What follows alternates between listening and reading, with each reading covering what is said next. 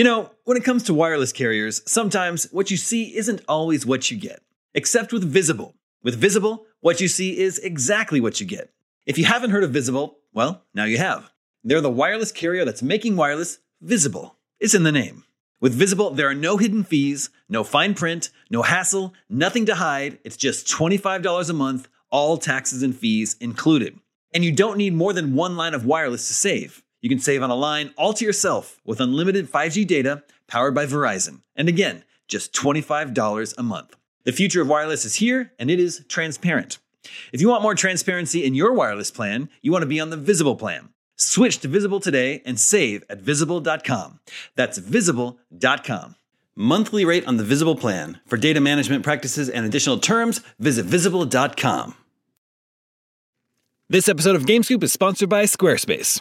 If you're looking for a way to make your business stand out and succeed online, Squarespace is the all-in-one website platform for you. They take the stress out of creating an awesome website, engaging with your audience, and selling anything from products to content to time, so you're able to focus on, everything else. In other words, you'll have more time for gaming.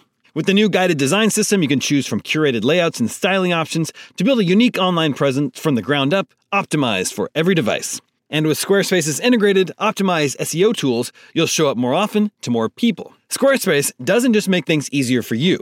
Checkout for your customers is made seamless with simple but powerful payment tools that allow you to accept credit cards, PayPal, and Apple Pay, and in eligible countries, offer the option to buy now and pay later with Afterpay and ClearPay. So whether you're just starting out or looking to expand your existing brand, be sure to visit squarespace.com for a free trial, and when you're ready to launch, go to squarespace.com/gamescoop to save 10% off your first purchase of a website or domain. That's squarespace.com/gamescoop for 10% off. IGN Playlist is a new home to your game library. Rate games, share lists, and log your game time powered by How Long to Beat. Sign up for early access today at playlist.ign.com.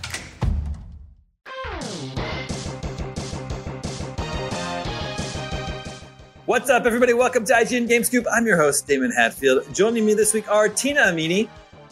Hello from my couch. Hello there. We consider the mess pardoned. Justin Davis. Scoop. And Sam Claiborne.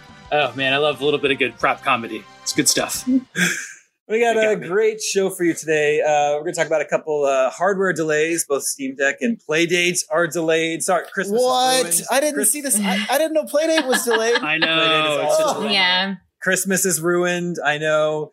I've got a question about introducing someone to Ocarina of Time for the first time and best practices to do so. But first, it's that time of year. There are lots and lots of games coming out all at the same time. Lots of old games are back. Skyrim is back.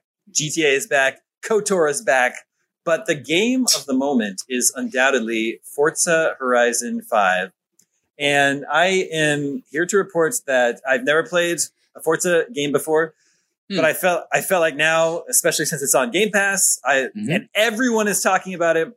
Everyone is singing its praises. Even people who don't play racing, driving games, saying it's great. So I was like, well, there's no way I can not play this game now. And I do not care about cars. I do not care about driving, but I can report to you that I love it. It's so fun. I'm having a great time with it. I think it's made exactly for the type of person that's not like a super hardcore, racing car guy. Although, it does have, if you're a car enthusiast, like you can do all the tuning and all the really hardcore stuff too. But it's clearly made for people to just bop it and have a good time. Like you don't need to be a super fan. Yeah. I know, Justin, you're playing it. Sam, Tina, have either of you checked it out? Not yet, but man, with everybody going on and on about it, even people that I did not expect to like, I guess traditional racing games are enjoying it. Might just have to. Yeah, I mean, like I said, it's on Game Pass, so why not? Sam, how about you? Yeah, I played through the intro segments so far. I haven't done anything past that yet, but it looks good on a new TV and on these new consoles, which is nice. I'm terrible at it so far. So I'm looking forward to kind of learning the controls and stuff. But that rewind button is pretty nice.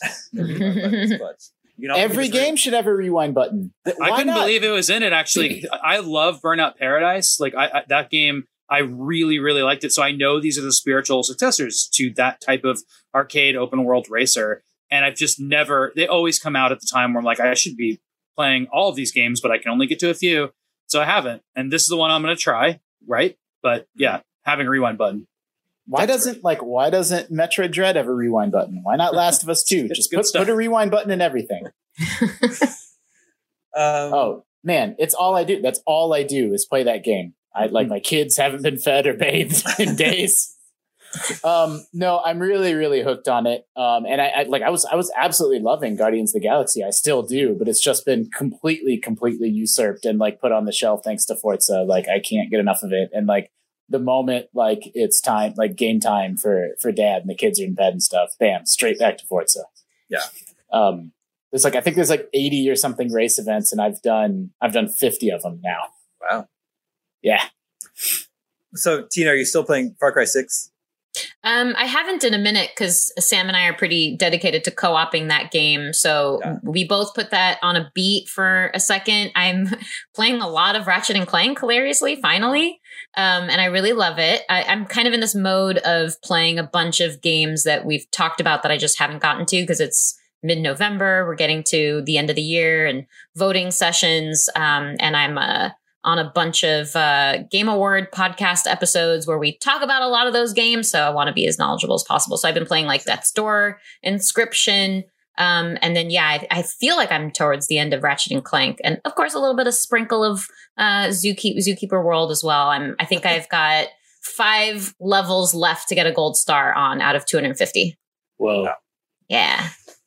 Well, the reason I asked about Far Cry 6 is just that Forza Horizon 5 is an open world game with a lot of, it's just a lot of similarities in just in that there's a giant map and a million things to do and unlock and collect and discover and upgrade. So you're just constantly, the game's just constantly feeding you with little goodies and fun stuff. I like that. It's the type of game that just by playing the game, you're unlocking stuff and earning stuff passively. I'm just like driving to my next goal, but in doing so, I'm earning experience and collecting skill points and knocking down signs that give me more experience and all that stuff. So it also has jungles and shit in common. Yeah, that's true. The game, I have a live game help tip for you where the game has these fast travel billboards where you crash into them and it's super confusing. What I thought it was doing was unlocking fast travel points, but it's not. You can fast travel, to any of your home, like sort of the main bases anytime in the game. And the more of those billboards that you find and crash through, it reduces the cost of the fast travel. And then if you smash through all 50, it makes fast travel free. So interesting. Oh, well, you can find all 50 of those points and 200 more of the other XP signs on our map. They're all done. I've been working on that with a couple freelancers. It's so really good. amazing. And what it is super amazing, what's doubly amazing about that is that's DLC they're trying to sell you. They'll sell you. It's like $2 or something. I don't know, man. I just Forza is actually pretty good about DLC, like really, really meaty. Like they have a season pass and they always do of like, just really great DLC that makes meaningful additions to the game. But big publishers can't help themselves but kind of sell stuff like treasure maps that should be free. Yeah. Well, in addition to those maps, we have little videos and starting places for the jumps, which are really hard, I hear, from some of them. I am also still playing Guardians. I think I'll probably finish it tonight. I think it's amazing, and that's why I haven't been able to put down Guardians to play Forza yet. I want to get through it. I've also been playing a few other games too. I played a lot of Kenna, actually, Bridge of Spirits, which is, not really my thing, but I played through a lot of that. I'll get to that. But Guardians, though, man, it is so well written, and I don't want to move on sometimes because I just want to hear the characters acting and writing just play out. It's so well done.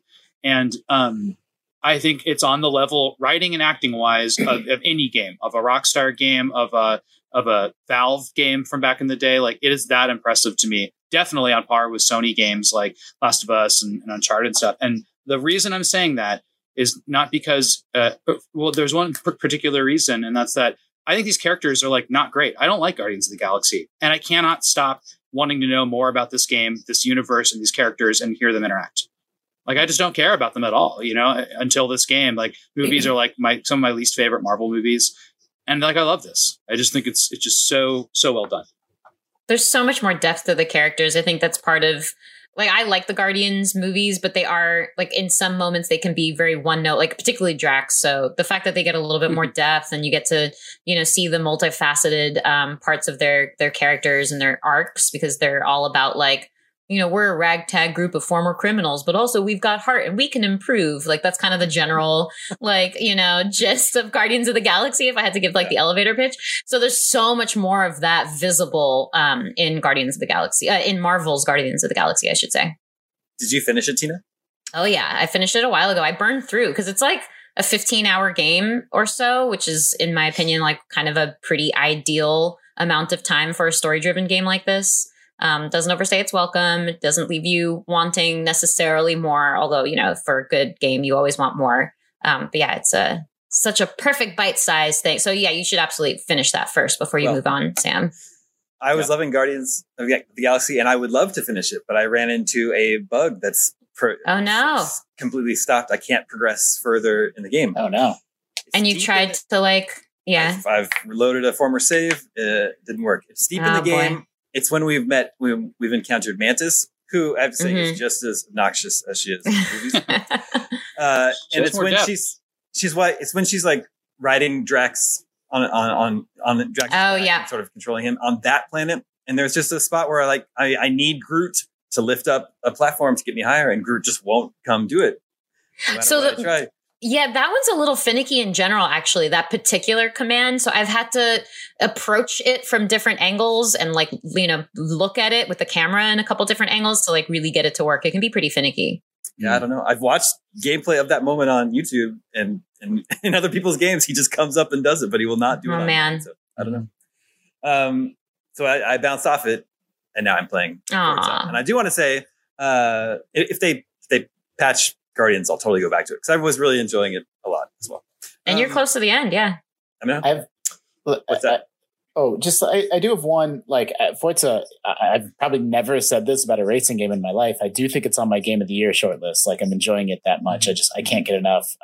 One odd thing about it is that it doesn't really have any sense of progression. Like I said, I've done 50 races, and race 50 feels the same as race 1. I get, Playground was in a little bit of a tight spot where I don't think they want to force people to race, these C-class Beetles for 5 hours before they start to get good cars. But I had a McLaren, I had a supercar from the very beginning, and a really, really good dirt off-road car. And you can use that same car for the entire game. It swings the pendulum so far toward player freedom and play however you want. Take any car into any event. You set the difficulty. I want the AI to be easy or medium or hard. It's all adjustable. You have complete power over everything, and you don't unlock more events. You don't unlock more it's all just there from the start, which is cool and really empowering and makes the game feel like a playground. But it does mean that if you want to have variety and experience different cars and experience different handling, you have to kind of take that on yourself. And that's the exact opposite of a game like Gran Turismo that, made you do these license tests and sort of really slowly and steadily built up your skills as a racer. Forza, it's absolutely not that game. You can use the same 3 cars for the entire game. And that bums me out a little bit, actually. It's just odd. It makes it feel less gamey. Mm-hmm. Well, there is something about Forza that annoyed me very much right from the start. And even though I'm really dug into it now and enjoying it, it still is baffling to me. And that's that you cannot move the camera up or down while you're driving. There's different camera angles. There's preset ones. Yes, but you don't have full control of the camera while you're driving. You can only swirl it on the X-axis.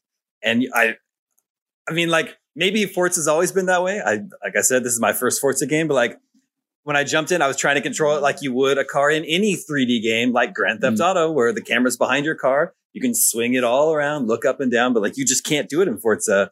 And I think it's crazy in a game with so many accessibility settings. And Justin was just saying, you can adjust individual colorblind settings for different colors, but you can't move the camera up or down.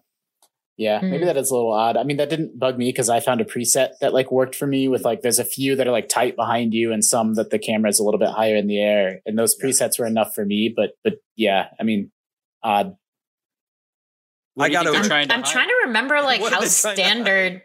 Well, I'm because there's a very particular like formula, and like the presets are those formulas of like typically what players enjoy when they're playing racing games. And it's been a minute since I've played one, but I can't remember if that's so consistent in the genre or not, or if it is always those like 3 presets. Yeah. I got used to it. I got over it. But Sam, I was also very, very bad at the beginning. And what I did, which enhanced my enjoyment of the game immensely, is I turned on assisted steering for a while until I got used to it. Because the game doesn't really explain that you're supposed to brake when the blue line turns red. I mean, I get it. It seems obvious now, but the game isn't explicit about it. Mm-hmm. So I turned on assisted steering and just for a while and like did several races and events and got used to it. Then turned it back to standard steering, and I was much, much better at it. You know what the game does, by the way? Like I won, like it defaults to like average, drive-atar difficulty. And I won a bunch of races in a row. And it's like, hey, it looks like you're winning really easily. Do you want to bump it up to above average? And I was like, yeah, okay. And then I continued winning. Like I've played quite a bit of Forza. So then it's like, hey, you're still winning a lot. Like, do you want to bump the difficulty up to, whatever's next, like highly skilled? So it's like the game will prompt you to kind of try to find that sweet spot of it wants you to be pressed, but not losing all the time. And when it did prompt me that second time, I said, no, thank you. I'm happy to just keep. I'm really just here to win. Like I don't need it to be that close. What a complimentary notification. I'm used to like my Apple Watch telling me like, are you sure you're working out right now? Or like Netflix being like, you're really watching a lot. It will do the opposite too. It'll be like, hey, do you want to bump the difficulty down? Like it'll do that. Hey, is there handbraking type, like sliding type stuff in a game like this? Yeah, there's street events and dirt events, and the dirt events are all about drifting. And yeah, you can e-brake, okay, drift all around. And there's drift, arcade events and stuff like that. Yeah. It's so good. I'm gonna play as soon as this show's over. Yeah, it's like a good game. It's like a game that I can play in front of my son. Because he's into cars like so many kids are, and he just will watch me drive around. So yeah, my daughters both. They kept commenting on how unfair it was that I could rewind. like what? Like that's not fair. You should. That's cheating. You shouldn't be able to do that. I'm like, this is my game. Until they play, and then they want the rewind section. Yeah. Well, what is the penalty for rewinding? There is none. Really? I mean, it's single player. Like, in single player. You're playing solo against like AI versions of your friends. So it's not live multiplayer, and obviously you can't rewind in a live multiplayer race. You build up little points that let you level up your cars and stuff. And if you have a combo going, you lose your combo, and otherwise there's no penalty of any kind. Like the game's really empowering and player friendly in that way. And it actually makes sense because the races can get kind of long. And they're usually checkpoint based because it's an open world. So you have to go between the flags. And so sometimes, like through no fault of your own, you might just miss a flag. And then it's like, that would completely suck to have to like start the race over. So it's like, boop, easy rewind to just sort of sneak and get on the other side of the flag and make sure you're on the right path. Damon, because your toddler's watching, are you only allowed to play as like big yellow trucks? I mean, there aren't a lot of trucks in the game. I was playing like a yellow like sports car, so he just calls it yellow car game. No, that's cute. Wants to see the yellow car game. I also played a little bit of Mario Odyssey for him, and now he likes Mario too, so he'll ask for Mario game also. Aw, good choice. Anyway, I'm a convert to Forza Horizon 5, but before that, there was another game that I had become obsessed with, and that was Psychonauts 2. I played Psychonauts 2 for a little bit when it first came out back in August. Then I got distracted by Deathloop and Far Cry 6 and Guardians of the Galaxy. So when I got stuck in Guardians of the Galaxy, I jumped back to Psychonauts 2, and I love it so much. It's on my short list for Game of the Year. Sam, you've got to play it. Talk about writing. Like the writing is so good, so funny. And it's a platformer, and it's like it's just endlessly inventive and creative. You're not doing this. You're never doing the same thing from 5 minutes to the next. It's great. And you can change the camera angle. I've actually also been playing Psychonauts 2 as of, I think, yesterday or the day before. So I just started. Yeah. Yes, you do have full control of the camera. It's like, yeah. And it's actually very useful because you've got to like jump on very weird things at different moments. So having that camera advantage helps. Oh, does Raz grow up to get an office job? Is that him? Well, he's still with the Psychonauts. sorry. oh. Well, this is the opening of the game, and I don't want to spoil it. It's a clever opening to the game. Got it. Mm-hmm. And I never played the original Psychonauts, and I'm still really? I'm still loving this one. Same. They give you like little story moments. And there's a lot of character names and, organizations and stuff like that, but they slowly let you through dialogue options, like ask people questions too. Yeah. It's also a game where there's just a million things to collect everywhere. Oh yeah. So and then a million different ways to combine them and a million different things to buy to progress your character. Yep. Yeah. Is it a safe for children game? Yeah, I think so. Because it's just goofy. There's certainly no bad language in it. It's a little Maybe creepy to start. Scary. Mm-hmm. They even give you a warning message. Like the warning message is a little funny because, it has your typical, there's some flashing lights here and there's some, potentially triggering visual elements here and there. And then it's like, but also if you don't like dentists, like this game might be uncomfortable for you. And actually, I really don't. So that was a good warning for me to get prepared. Yeah, I guess there's some gross stuff. Some inside the body stuff. Yeah, there you go. Was it Resident Evil 8? Or what game was it where it had the spider, the arachnophobia mode, where you could turn the spider into like a big blob? Grounded. Yeah.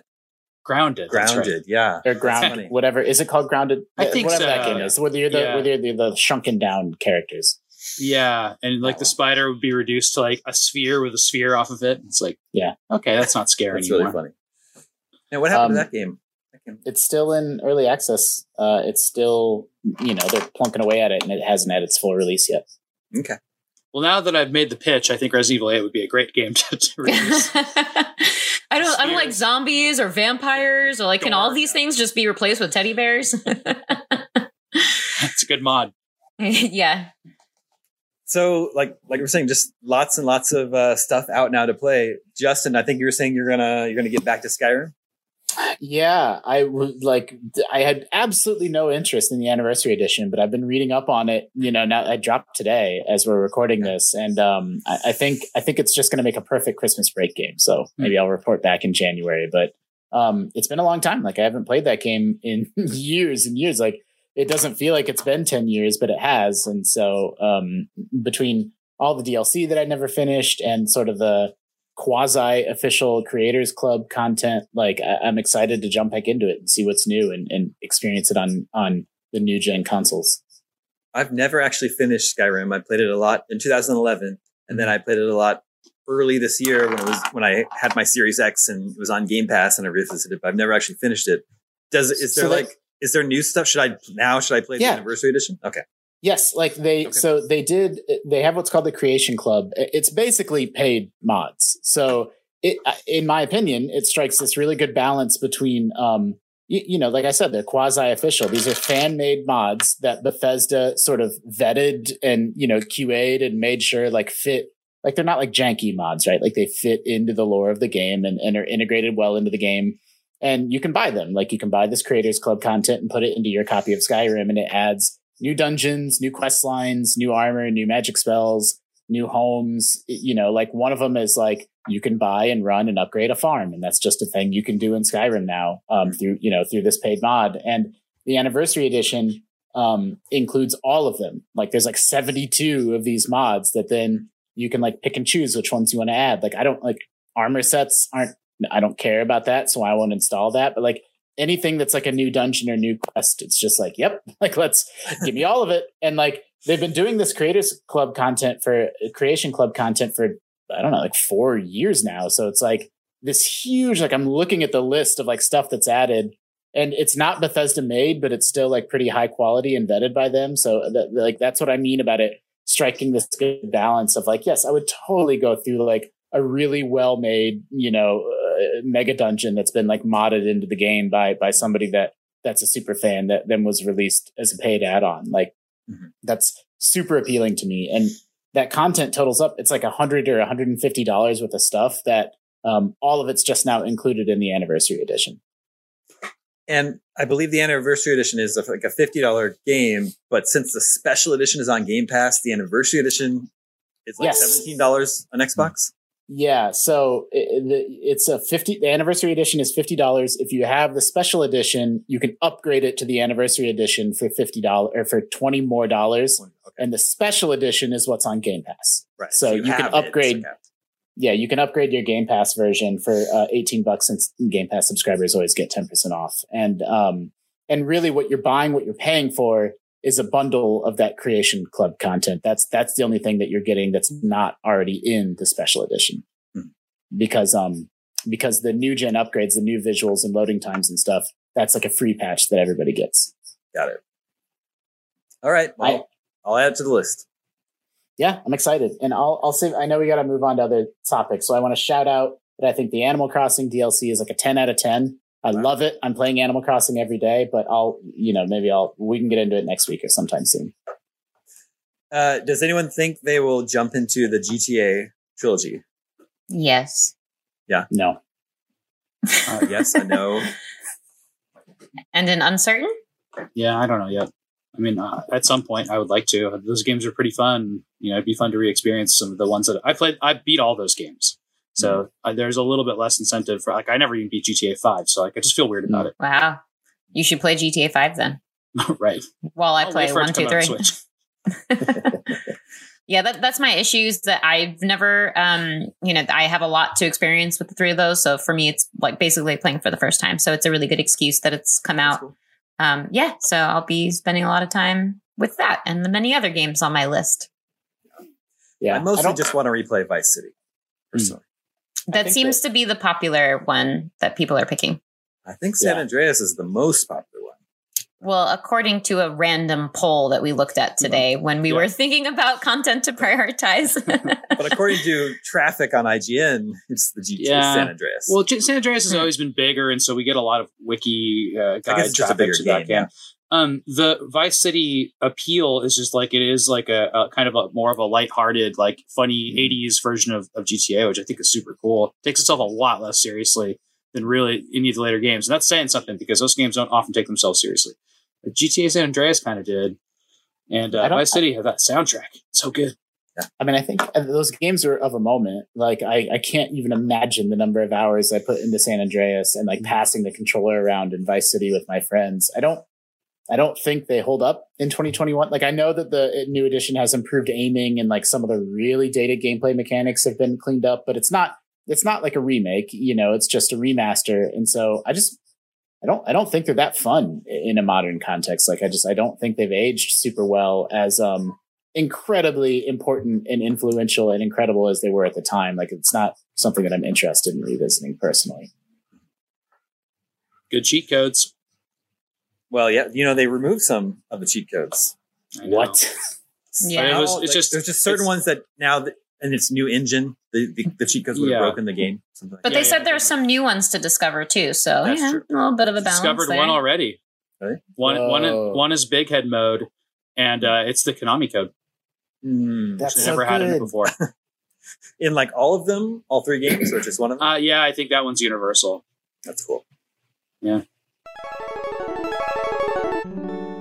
This episode of Game Scoop is brought to you by NordVPN. As Scoop Nation knows, your Omega Cops have been a little obsessed with a movie called Weekend at Bernie's lately.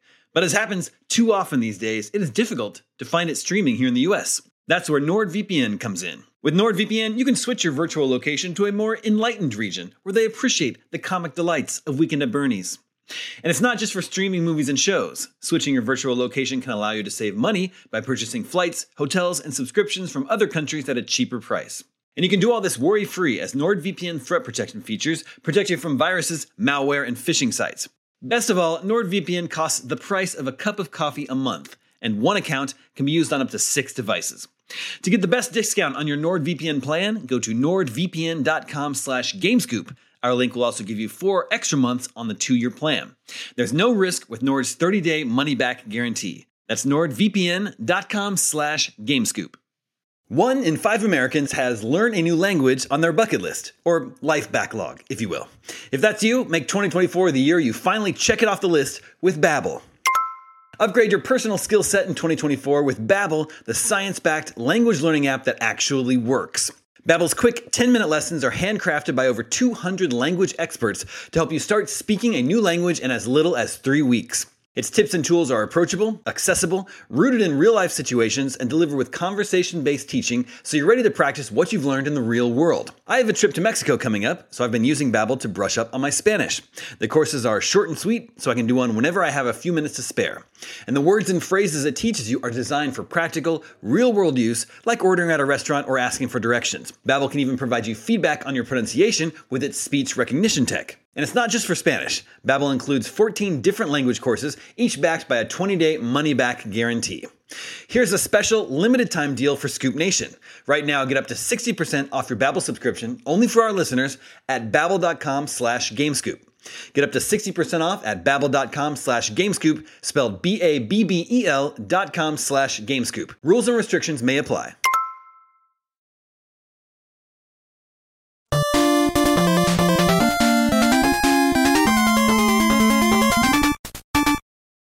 Okay, so lots of new games coming out. One thing that is not coming out this holiday season is the Steam Deck, delayed to, I want to say February 2022.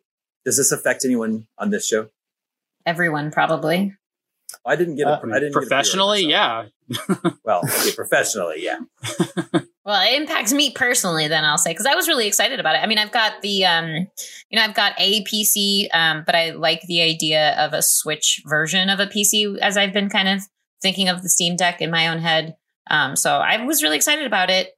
And I think my ship date was originally like Q1 of next year anyway, but then it shifted to December of 2021. And I was really excited about that. And now I'm kind of lost as to when I should expect this thing.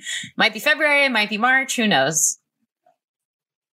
Yeah, I always had a Q1. So I think it was Q1. So yeah, I wasn't ever going to get it, my personal one this year, but I'm extremely excited for it. It's going to be my indie game player, which the Switch is right now. Yeah, I mean the fact that I'm able to play through, like I'm playing all these games as catch up, and the fact that I'm able to play so many of them easily is because I have a PC in general. So more portability, like more access. That's only means good things. Yeah, I still want one. I just wasn't able to get a pre-order in. Or if I could, it was going to be like Q3 2022. Right. And I don't really see the point of. So you're like, forget it entirely. Who knows if any of us, if planet Earth is still going to be here then. That's fair. I mean, that Steam Deck, it's such a balance between price and power and, weight. Like it just really feels like a feat. Like, Valve really hit a home run with it. Like I chose not to pre-order because like, I'm kind of interested in waiting for like the Steam Deck 2 or like give me one like slightly upgraded version that's, a pound lighter and 50% more powerful. Like I think that'll be like the Justin sweet spot. But it's such a positive development and Steam isn't just big AAA games. There's 100,000 games on there that are all going to run super, super well on the Steam Deck that I think people are really going to love. But Justin, it sounds like you did have a pre-order in for the Playdate. Yeah, dude, I knew about the Steam Deck news. I didn't see the Playdate news. Yeah, that was today. I'm going to wait for the second version. It's a pound lighter. The Playdate That's such a bummer. It is, but it's for a good reason. Because they could have shipped it and then had a bunch of people, I think it was like 9,000 and impacted inventory with a battery issue. And so they could have had like, a bunch of people with this battery issue and then done a recall and then fixed it after the fact. And it become like this whole news cycle thing. And instead they like detected the issue and then decided like, we're going to do the right thing here. And we're going to delay to make sure that we have every one of our units comes out with a battery life promise that we had to start. And then of course there's the shortage issues that's going to doubly impact them, unfortunately. Yeah. Did they, again, I didn't see the news. Like I know that the Steam Deck news, which I guess we didn't say out loud, we should say is not due to Valve's some issue with the Steam Deck or some inability to get it out. Like it's less of a delay and it's more, it's chip shortages like it is across the entire semiconductor, anything that has a chip in it. So is that the same with Playdate or? No, they actually, there were like 9,000 units or so that they detected had a battery life issue and were clocking in under what they were promising. And that's obviously like a big part of the appeal too, like this like very cute portable thing and it's going to be actually useful. So I'm glad that they did the right thing and acknowledged that there was an issue and it wasn't up to par. And so they kind of came out and were really transparent about that. But it's also a little bit because they acknowledge like the shortage issue is still impacting everybody. So while they're going through the process of making sure they get like, whatever right materials and whatnot they need, and bringing in these units at the standards that they have been promising them at, that's certainly going to be, because they need to go back into the production pipeline and whatnot. And so that's definitely going to be a factor inevitably that impacts them too, like everybody else. Mm-hmm. There's a strategy that Sega used back in the day for Game Gear where they had it run on 6 AA batteries that lasted about an hour. And they did not include a power cable with the system. So, that's always a route you can go down. And when they did that, I was really surprised that Sega didn't buy Duracell straight out at that point, because that's where the money was. Yep. Vertical integration, baby. Also, quiet partnership. Go ahead. That was it. It was a one-liner. Oh, yeah. I didn't hear it. It was just like they had like a secret partnership. That was it. I think they actually I think there was something like that for that and a few other games. Things at the time you'd be like, powered by, and then it came with batteries, and then you'd have to it was like kind of always use Duracell when you have your Game Boy, stuff like that. Justin and Damon both have the exact opposite takes on the future.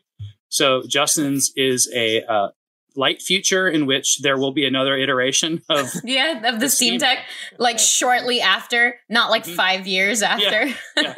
Yeah. So that's light future, and then dark future is Damon, in which there just is no future. So what's the purpose? But neither of them pre-ordered. That's the twist. Yeah.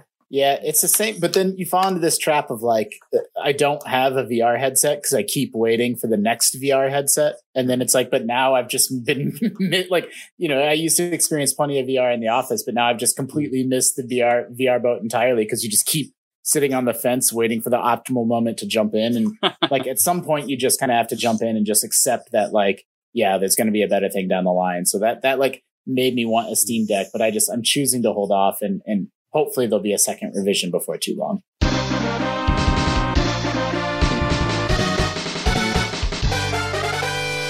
Okay, let's check in with the listeners. Hey, listeners. Listeners, remember you can always reach us at the email address gamescoop@ign.com, just like Jonathan from Buffalo, New York did. He says, with the arrival of N64 games on the Switch, the time has finally come for my coworker and I to play Ocarina of Time together. For a long time, I've teased him about never having played the game, although it's no fault of his own. His was a PlayStation household and mine Nintendo. You know how it is. It took a drunken arrangement for me to convince him to finally play the game. I agreed to play through God of War, the original, if he would play Ocarina of Time. That's the best kind of arrangement. I was gonna say, that's one nerdy drunken arrangement. Now, God of War has been defeated, and the time has come to finally answer the question we've all wondered. Does Ocarina of Time hold up to modern gaming standards, or is it just a beloved game from my childhood?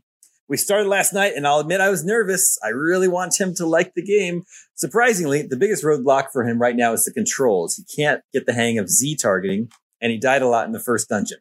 Leaves me feeling helpless because I want to help, but I don't want to be a backseat driver telling him what to do all the time. Mm-hmm. So my question for the panel is, what's the best way to introduce a beloved older game to a friend who hasn't played it before? Hopefully we stick with it, and I'll have a final verdict on what an adult gamer thinks of his first playthrough of Ocarina of Time. It's a fair question. I think we're really spoiled these days with a lot of remasters, remakes and whatnot. So you get to kind of more often than not, a lot of things that you might want to show somebody has a new version, which is nice. But outside of Ocarina of Time, because I also can't personally give an opinion on that, I would say to only pick games that actually do hold up in modern times. And I bet you guys have some feelings about that. But the other tip I would give, a more general tip, is also I've had people introduce me to some games where, not that I'm, not willing to go through from the start and I can adjust to retro controls because I have a general overview memory of them, and it just takes a little bit of practice to get back to the familiar feeling of them, like riding a bike. But for most people, if you play to a point and figure out the save point that launches them in, and then they have less time investment. Because for me, it's I try to get my brothers to play games, and I'll do that sometimes because, especially my oldest brother will get really annoyed or bored very quickly. So I have to launch him right into the good stuff, get him hooked on that. And then now after he's been hooked, let him kind of play through after that. That's a good idea. Mm-hmm. The Ocarina of Time in particular, I often wonder if people who played it back in the day just give it a pass today without really, revisiting it and considering it, how well it holds up. I feel even like people at IGN, it's just like, it's just a given that Ocarina of Time is great. We don't need to scrutinize it at all. And I don't know. I haven't played it since it was released myself. I've overly scrutinized it. Okay. Because I've always called it my favorite game of all time, and now it's not anymore. But I've also played it completely through and Master Quest completely through within the last 5 years. And I love it. I think it's super fun to play, even though I know everything in that game. So yeah, I this is a good choice. I think it will hold up in its many states, and it's really good on the 3DS version. However, I would recommend you, if you're working with somebody that's played, hasn't played a game, especially if it's really old, I really, really recommend buying them the print strategy guide. I think they're awesome. I think they're really fun to play through. And I think it provides a bunch of context that's made for beginners at the time, which might be more than enough for people now, but also might add stuff that you might not even realize. Like, I loved playing through Ocarina originally with the strategy guide. It's super fun to play through it now and reference it for like the 100 Skulltulas and stuff like that, but it's really helpful. Like when I dip back into games, like I tried to play Earthbound, and this is a bad example. It didn't work for me, but like I really wanted it to work. I wanted to get through most of Earthbound. I got through like the first 3 cities. Used a print guide, and my favorite part of it was using the print guide. It was awesome. It was super fun to use. It came with the print guide. Yeah, and that one shipped with it. So that's a really good example. So that's one thing. And then the other is that if you have the ability to do this and you're interested in it, it would be fun to set up a CRT and an old system and play those games the way they're intended with the right controllers with a friend, because there's just a lot that you get out of that. And I think when we had an old TV by our desk, the 3 of us, that was a really fun aspect of it. It was just like, hey, this is the original thing. Like, this is what it's supposed to look like. This is how it feels. And there's just like a good feeling to that. And obviously sitting in a garage where I can see, 4 arcade machines with giant monitors next to me. That's different for me, but I hope other people can feel that way. It's a good feeling to go back to play old games that way. Yeah. It's interesting that, go ahead, Justin. I don't know. It's a very fraught topic that kind of rubs right up against, it's very adjacent to some of the worst parts of gaming and gaming culture and discourse, that touches people, emotionally and gets them worked up in a way that, like, I don't think is necessarily super healthy.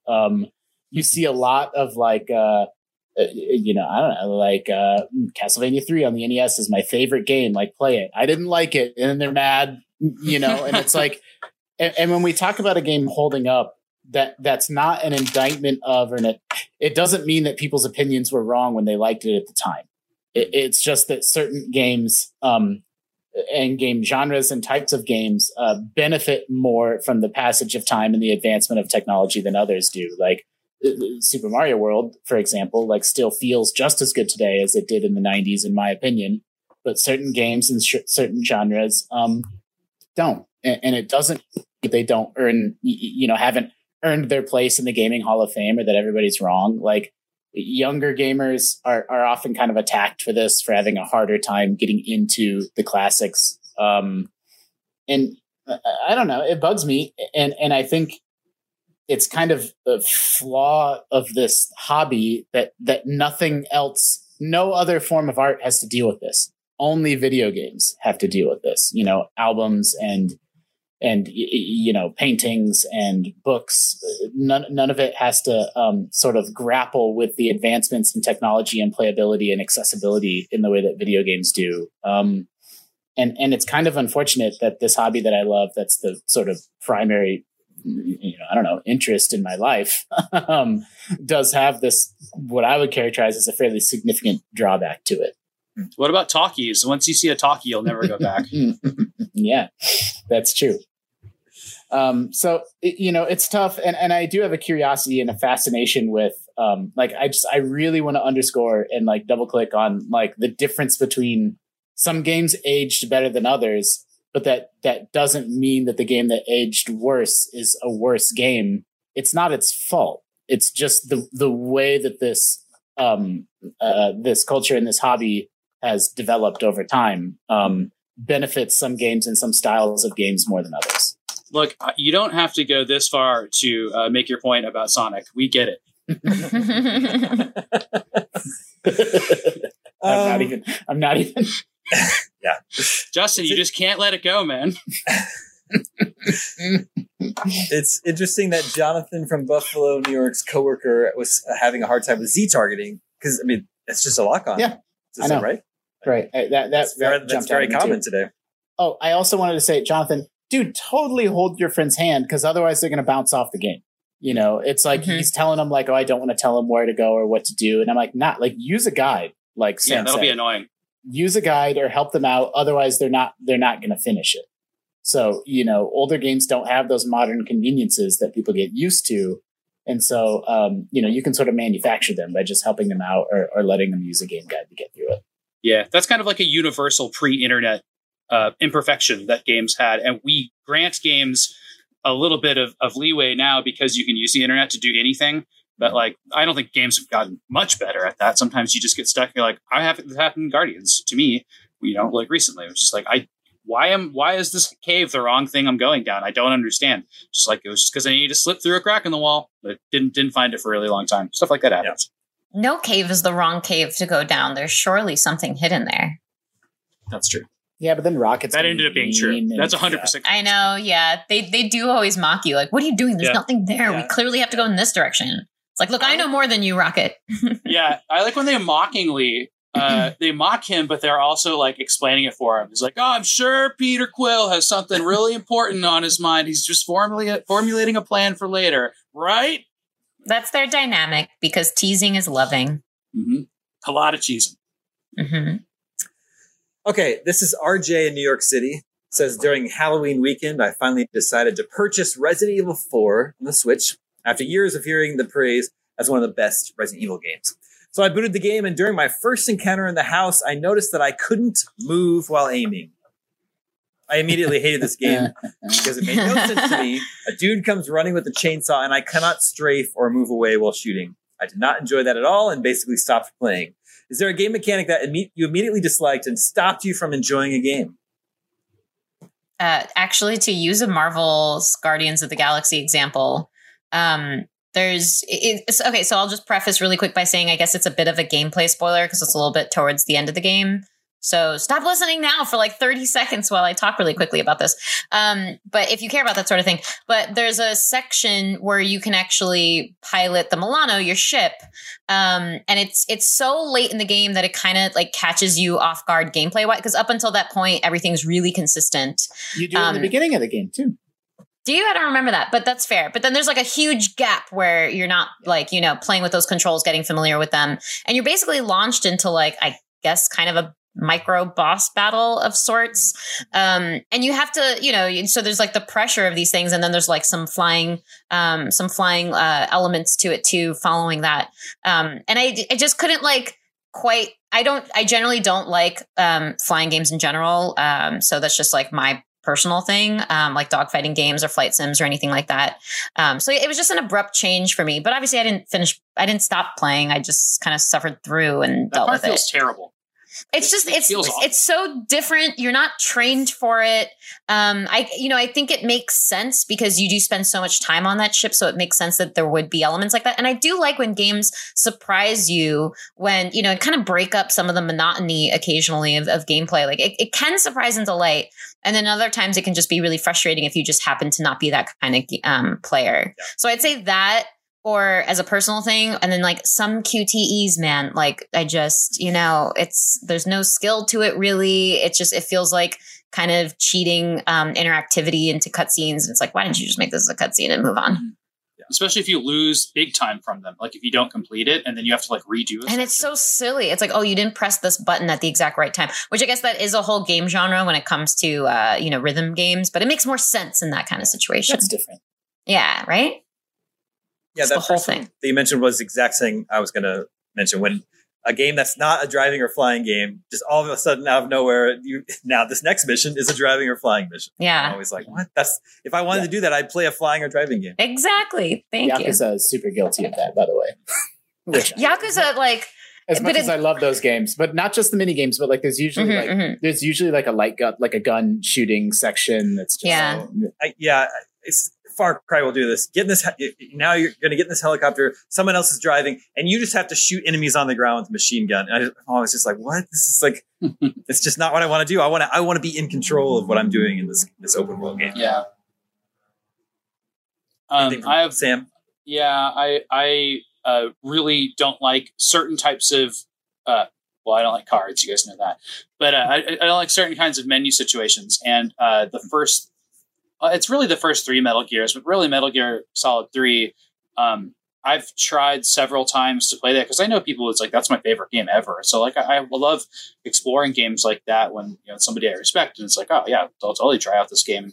Tried it on I think it was DS. I know it was 3DS and then the original on PlayStation. But it's weird. There's a huge inventory system. You start with a bunch of crap in your inventory, and then you have to switch your gadgets a lot, and none of it's explained. It's all just like crazy complicated. And I came back to that game after much more streamlined Metal Gear experiences, especially 5 before, which is just like, that game's about sneaking around, and the gadgets they give you are like, you got to equip it. You got to like, maybe expend something like ammo or battery or whatever, which is like totally unnecessary to like see where the enemies are. And otherwise you get caught and have to start over. It's way too complicated to be sneaky. And that really bugs me. And it's a combination. So that's like the menu stuff. And then also, man, if stealth is bad in a game and a game is like really about stealth, like I cannot stand that. It drives me so crazy. If I can't just easily complete the mission when I screw up the stealth, that's a good solve. Like I like that. But if it's like stealth and I've tried like 3 or 4 times, I'm like, this game does not give me the right tools to stealth. I will quit. I can't take that. Justin, I couldn't think of one. Okay, you can take one of mine. A couple. There's game genres that I don't like, but like I already know that it's like not to my taste, right? But I couldn't come up with like sort of a show-stopping thing to the prompt question.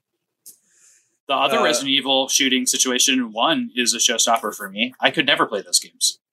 What do you mean, Resident Evil 1 with the tank controls? Yeah. You where you don't actually aim, you just like gun up or gun down. If you're kind of near a centipede, it might get hit by your bullets. It's so stupid. Maybe it made sense at the time. I guess there's a couple of things. One is super common, and games like Guardians of the Galaxy are guilty of it. It's when you're like exploring an area, and then now you're locked in this room until you defeat all the enemies, and then the doors will magically unlock. I just think it's like a cheap way of artificially extending the experience, Don't play Death's Door. Well, yeah, there's that too. And then what was the other one? Oh yeah, if failing or dying in a boss fight sends you back farther than the boss fight. Psychonauts 2 is guilty of that. If you fail in a boss fight, it'll send you back to like the beginning of that whole platforming area, and you got to do all the platform to get back to the boss. It's like I don't have time for this. Yeah, bad save structures are definitely a big one for me too. And sometimes even like there was this one like a section in Marvel's Guardians of the Galaxy where you're just sliding around, and I wasn't getting like some of the jump timing right. And then on some occasions I'm like, surely this is the one. Like I hit that perfectly, and then I still fall to my death. And then every time you redo it from the top of the slide or the effective slide, the dialogue repeats. And at a point of time, if you die enough times, like the dialogue can get really, really grating and kind of like add to the feeling of failure too. So don't love that either. There's a sinking and goo part of Guardians, which I had to restart a bunch of times where it's the first time it tells you how to like do this button prompt where you push sticks inwards and then press X. And I was like, what is this telling me? That's such a weird... out of nowhere. Yeah, and then you have to listen to them. You have to listen to the whole conversation. Yep. Sinking, and then it's kind of disturbing, like Rocket's like drowning stuff, and just like this is horrible. Yeah. Yeah. I only had to do that twice, but it's still super weird tutorialization moment in that game. Since I'm still early in Psychonauts 2, my biggest complaint so far is that you can't skip through dialogue. Because I'm a really fast reader, so well you can skip you can skip the whole scene. Yeah, I want something like Mass Effect-y. Where I can get them to cut themselves off because I've read the subtitles faster than they're able to start speak. Your next line. Yeah, exactly. I'm there. Let's go. Yeah, that's a good point. But I definitely actually stopped playing Resident Evil and Metal Gear for those reasons. Those are the ones I can remember. A lot of other games I'm just like, this is too boring for me, and then I stopped playing. It's not usually a mechanic for me. There it is. There it is. It is. Sam, are you going to try to play it in VR? It's supposed to be great in VR. No, I don't want Resident Evil on my face. I think that's such a bad idea. I love this game. It's one of my favorites ever. Top 5 game for me. And I just played a bunch of it on Switch. I loved the Switch version. It's just the same stuff. But yeah, I don't know. I mean, I should see what it looks like but it's not like it's like an especially beautiful game to like see up close either. Like, you know, it looks like a GameCube game. No, it just makes it scarier. I tried RE7 VR and like could not get through it. It was too scary. Oh my God. I would never play that game in VR. It's just like it's people chasing you through hallways all the time. Exactly.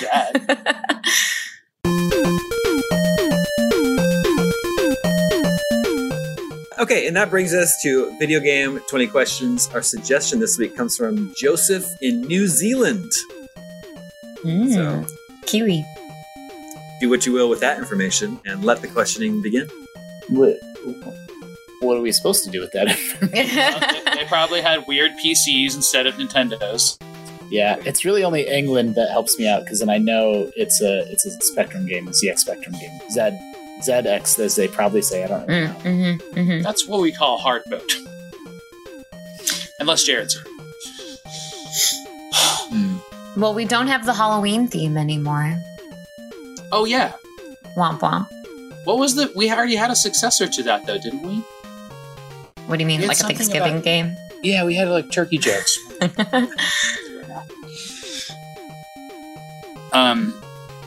Okay. Did this game come out during the fall release season? That's a new one. So yeah, seriously, so specific. My research team is looking. We can lobby a softball while you're looking that up. Yes, it did. Okay. Come out during the fall game release season. Fun. Is it part of a series? That's tough. I guess Worst answer. I guess technically yes. Okay, so it's probably like a spin-off or something. Yeah. Did this game come out after the January 1st, 2000? Yes. Did this game come out on the Switch? Yes. Ooh. Love it. Love it when it's on the Switch. Technical Switch series. Did it, was part of its initial launch the Switch? No, that's 5. So like it could have come out on PC first or something? Is that what you were going for? Yeah, or like years ago. Like it's just an old game that's on Switch now. That's how I took it. It's like something I see. Been brought to the Switch later. Is this a Nintendo published game? No. Is it an indie game? Yes. Is it also on PC? Yes. Okay. And technically part of a series. Is it a multiplayer game? No. Do you like this game, Damon? Yes, and that's 10. Ooh, emphatic yes. Cool. It's not Spelunky. That's obviously part of a series. I was going to say that's what I keep circling around. It's like Slay the Spire, like all these kinds of games. Mm-hmm. We just had that on 20 Questions not too long ago. Yeah, probably for the third time. Maybe it's like I don't actually think Magic the Gathering Arena is on Switch, but maybe it's like some adaptation of some larger thing out in the world. Hearthstone, Darkest Dungeon. Yeah, like a Hearthstone. Is this game? I don't think it's on Switch. It might. I don't know. Nobody knows. Seems very on them. Yeah, like is there any Blizzard games besides like the Lost Vikings type stuff that's on Switch? That's what I was Diablo thinking. is. Diablo. Oh yeah, that's right. Was this game developed in the United States? Yes. I mean, it could be Diablo itself. Yeah, but that's clearly part of a series. Right. Yeah. Not like series question mark. Well, wait, and it was an indie game, so not Hearthstone. Oh crap! Right, I forgot about that. Developed in the U.S. U.S. made indie. Is this game of cards in it? No. What about like there were some demakes that were made by indies like the 8-bit Bloodstained, or the Mummy demake. That's such a deep cut. I think it's that Mummy. Yeah. I think it's that 2D Mummy game. What was that called? The Mummy Returns or whatever it is. It was on Switch. Yeah, it was, wasn't it? It was like 2 decades. It was like a decade ago, right? No. I'm talking about they made a game. I think it was Way Forward made the Mummy. They also 2D. did the Alien one, right? I don't know. Is this game based off of a bigger license, like a movie license? No. Oh shit. Okay. There goes my harebrained scheme. Oh, I was so sure I was onto something with that. We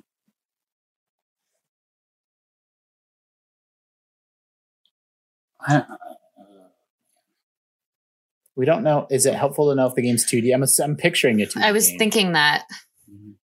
Is the game 2D? Yes. Should we ask about killing? What you're is killing? It a platformer?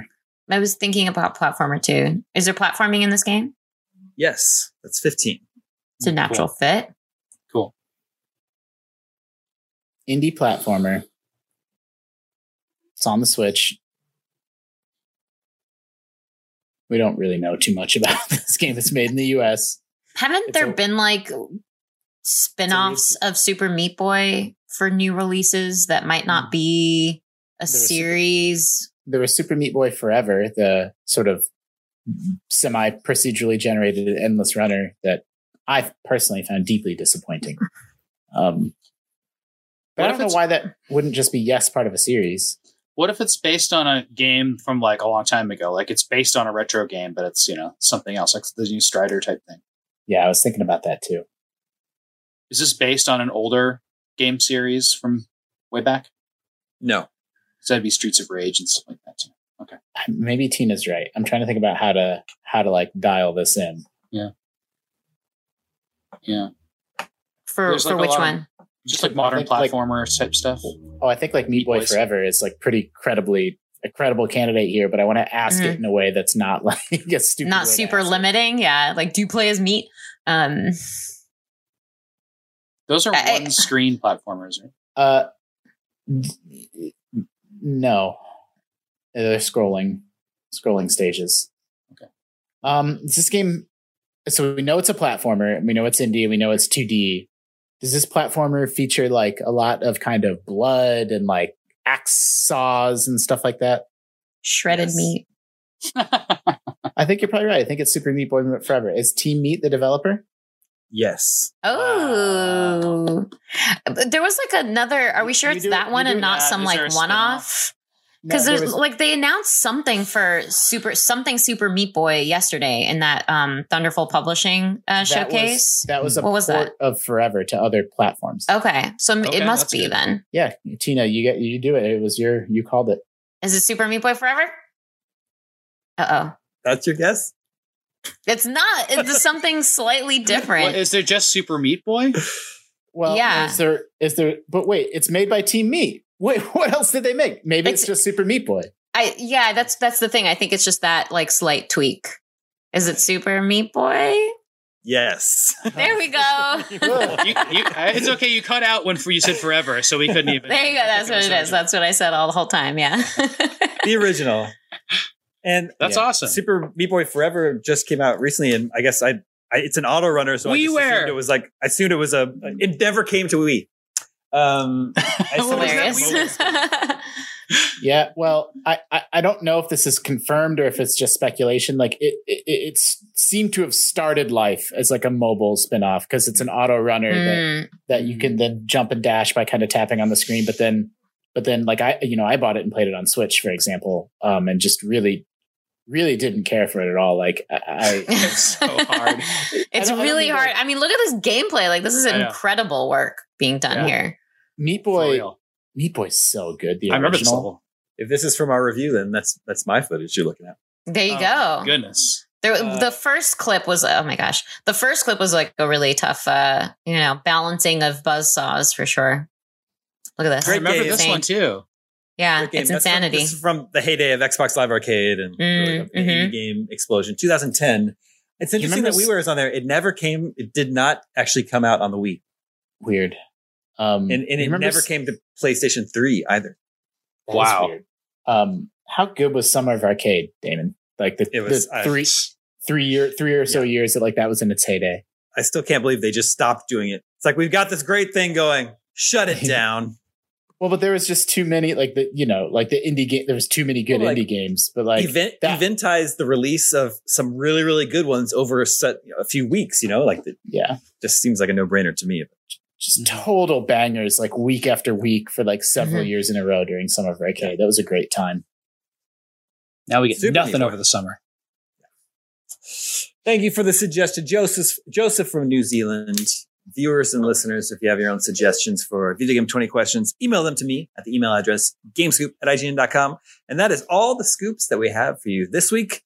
Thank you to Tina, Sam, and Justin. Thank you to Mariah working behind the scenes to make this episode possible.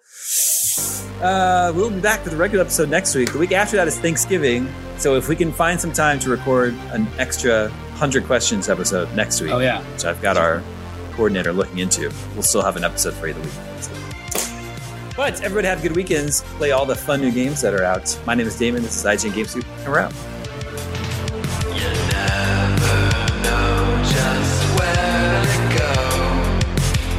Like something we used to know, where to turn and how to find people and places we used to know.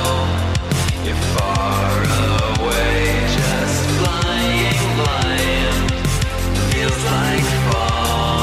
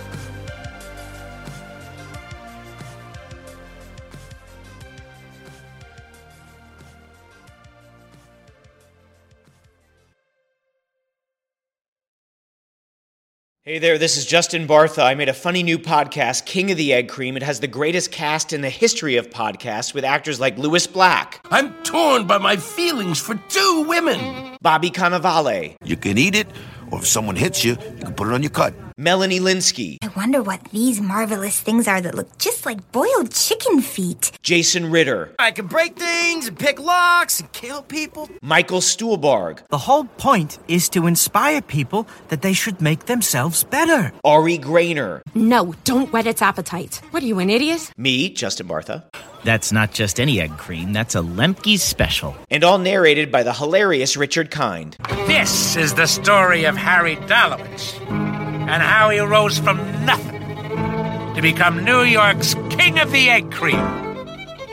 So if you like funny true stories, come listen to King of the Egg Cream, available wherever you get your podcasts.